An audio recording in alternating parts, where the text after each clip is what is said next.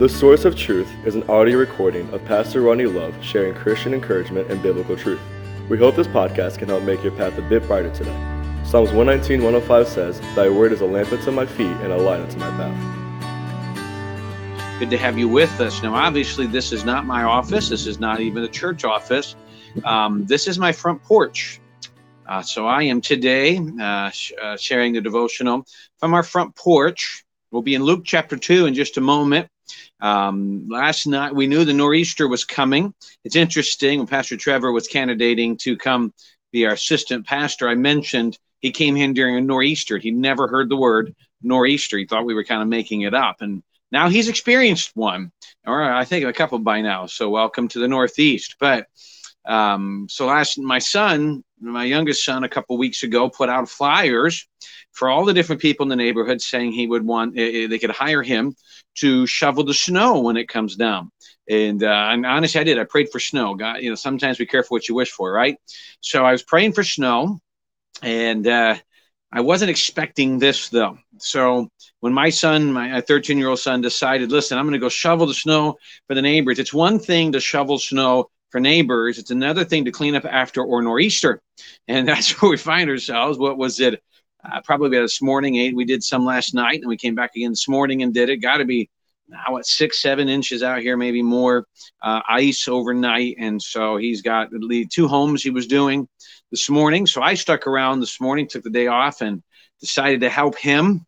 And I decided to stay, and I'll just do my devotional here. I will say, my wife thought it was strange. Why are you going outside? We got a beautiful fireplace, Christmas tree. I love these days after the nor'easter, when the storm's clear and you look up, and right now, partly cloudy skies, blue skies, and probably it's so bright behind me, you probably can't even see the snow and the other homes because it's just so bright out there. And it's not too cold at the moment, but I just always enjoyed the calm after the storm. It's just so beautiful, and especially after shoveling the snow, it's all done. I do enjoy that. It's just beautiful out here this morning, in my point of view. And so I hope you're safe. I hope you didn't have any issues in the storm last night. And I'm glad, we weren't sure. The news kept telling us we're on the line when it came to canceling church. And I'm really glad we canceled last night because the storm came in stronger than I expected it to. But so we're glad you're with us this morning, and I think we've had enough time for people to jump on. Luke chapter 2, I'm going to look at one verse today. It's a verse that I have been kind of considering and referencing in my mind for ever since we started this devotional in the area of the first coming of Jesus, or the first Advent, or the Christmas story. And it comes down to a verse that I was evaluating this morning, praying about, thinking. It's Luke chapter 2, verse 19.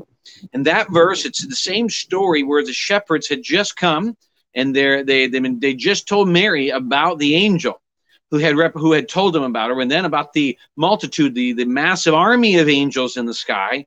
And they came and they found her, and then she makes this. The Bible says this in verse 19. It says, "And Mary kept all these things and pondered them in her heart." So I want to take a minute and focus on the 2 aspects. 2 words in there, that Mary kept these things and that Mary pondered these things. The word kept can give the idea of treasured. When you look back on your past, and you look back at this morning, I was watching, as I have a 19-year-old, a 17-year-old, 13-year-old, and I'm shoveling with my youngest. I think it was last night, something popped up in my Facebook feed of old pictures, or my wife posted something of old pictures when my kids were younger. And I look back at what it was like to see Nathan. I think he was 13 at that time, and my kids younger. And when I looked at that, I remember the treasure, how you treasure those experiences. And those are things that they often develop who you are. The good and the bad experiences help develop who you are and who you become. Establish your good and bad and in your home. And for me to see those, I miss it. I really do. I'm excited for where my kids are. I've mentioned more than once, as my kids get ready to kind of leave the home progressively over the next few years. It's a very different stage for us.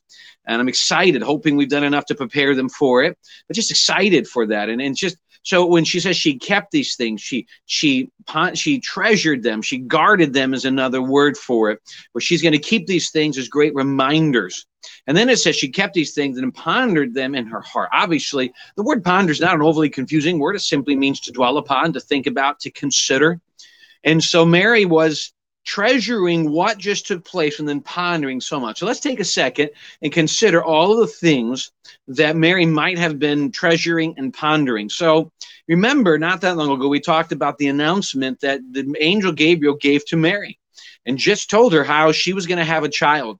And obviously all of the things these announcements were going to bring, the potential reproach that people would have on her because she was not married and yet she now was with child, the potential of her husband possibly or her fiance at that time leaving her and sending her away. All these things would have been valid, at least in the culture of the day.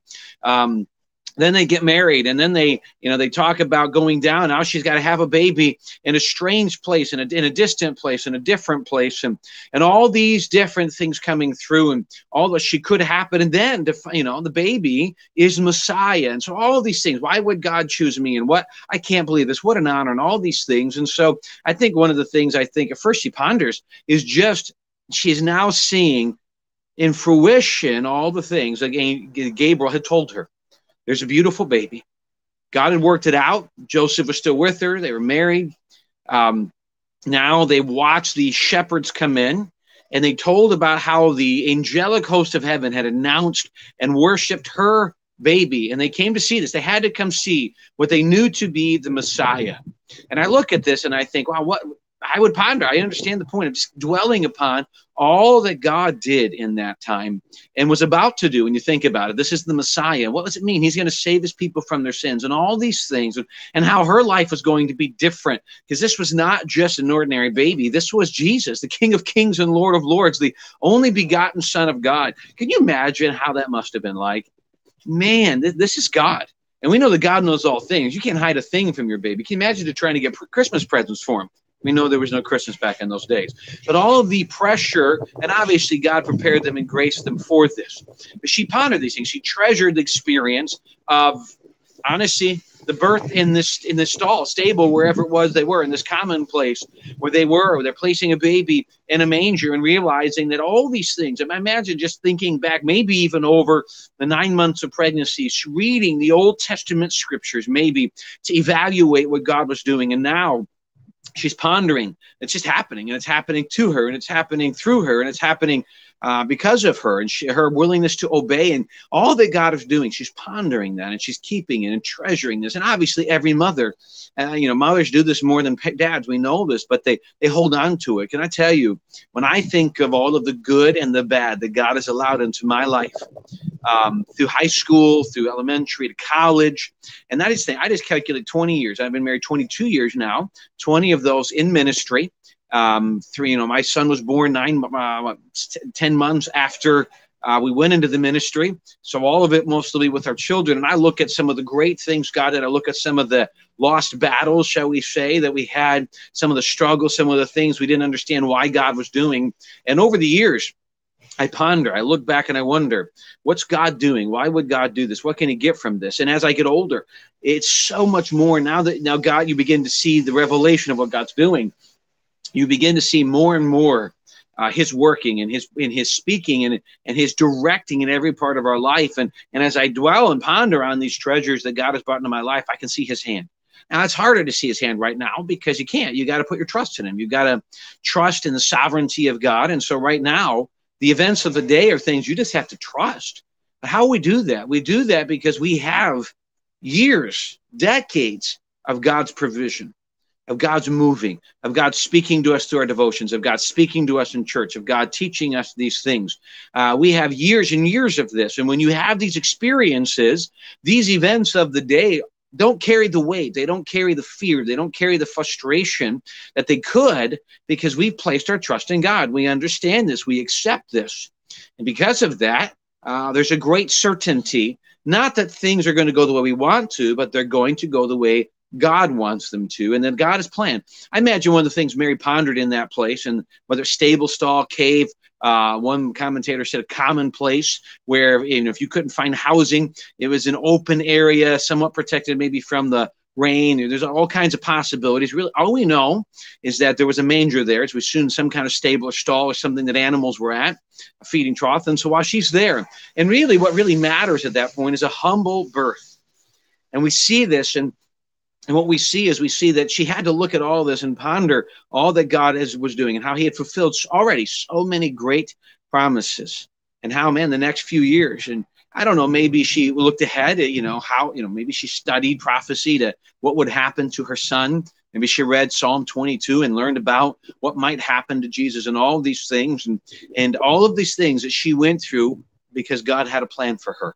And we remember her today. Now, I think I say that some religions remember her more than she needs to be. They make her divine. They still call them the Virgin Mary, and we know she's not. She had other children. But we do look at the fact that she was a faithful, submissive servant of God.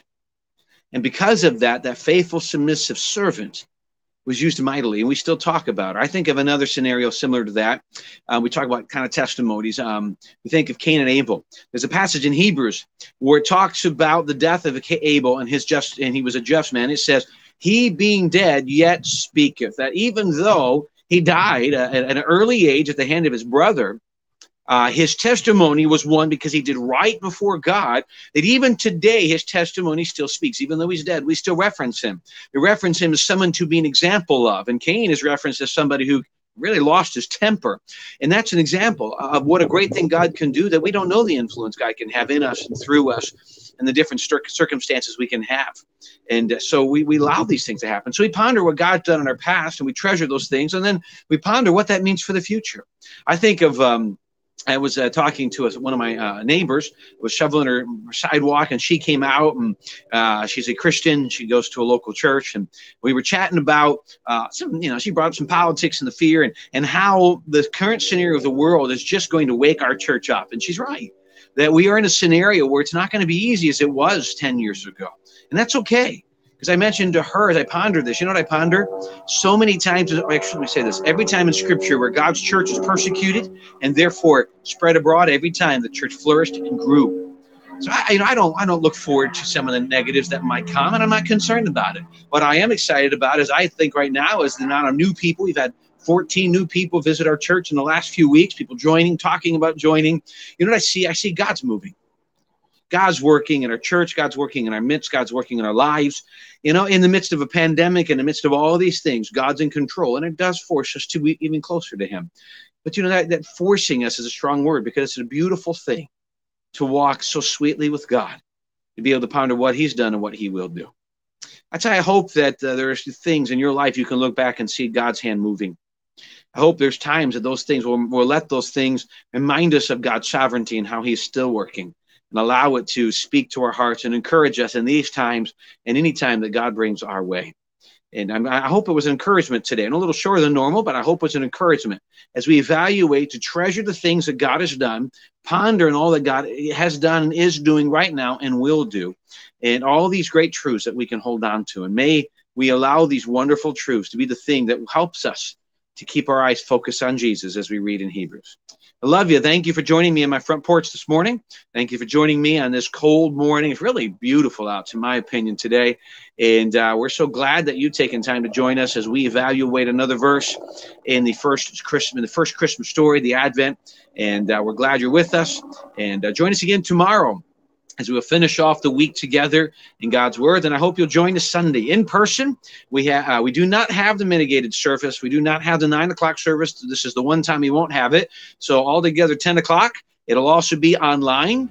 And so we invite you to join us at 10 o'clock in person or online. And there won't be no evening service Sunday. As we week close to the Christmas time, we take a couple of those weeks off. And so we look forward to seeing you tomorrow and again on Sunday, whether in person or online. And we hope you have a great rest of your day, great rest of your week.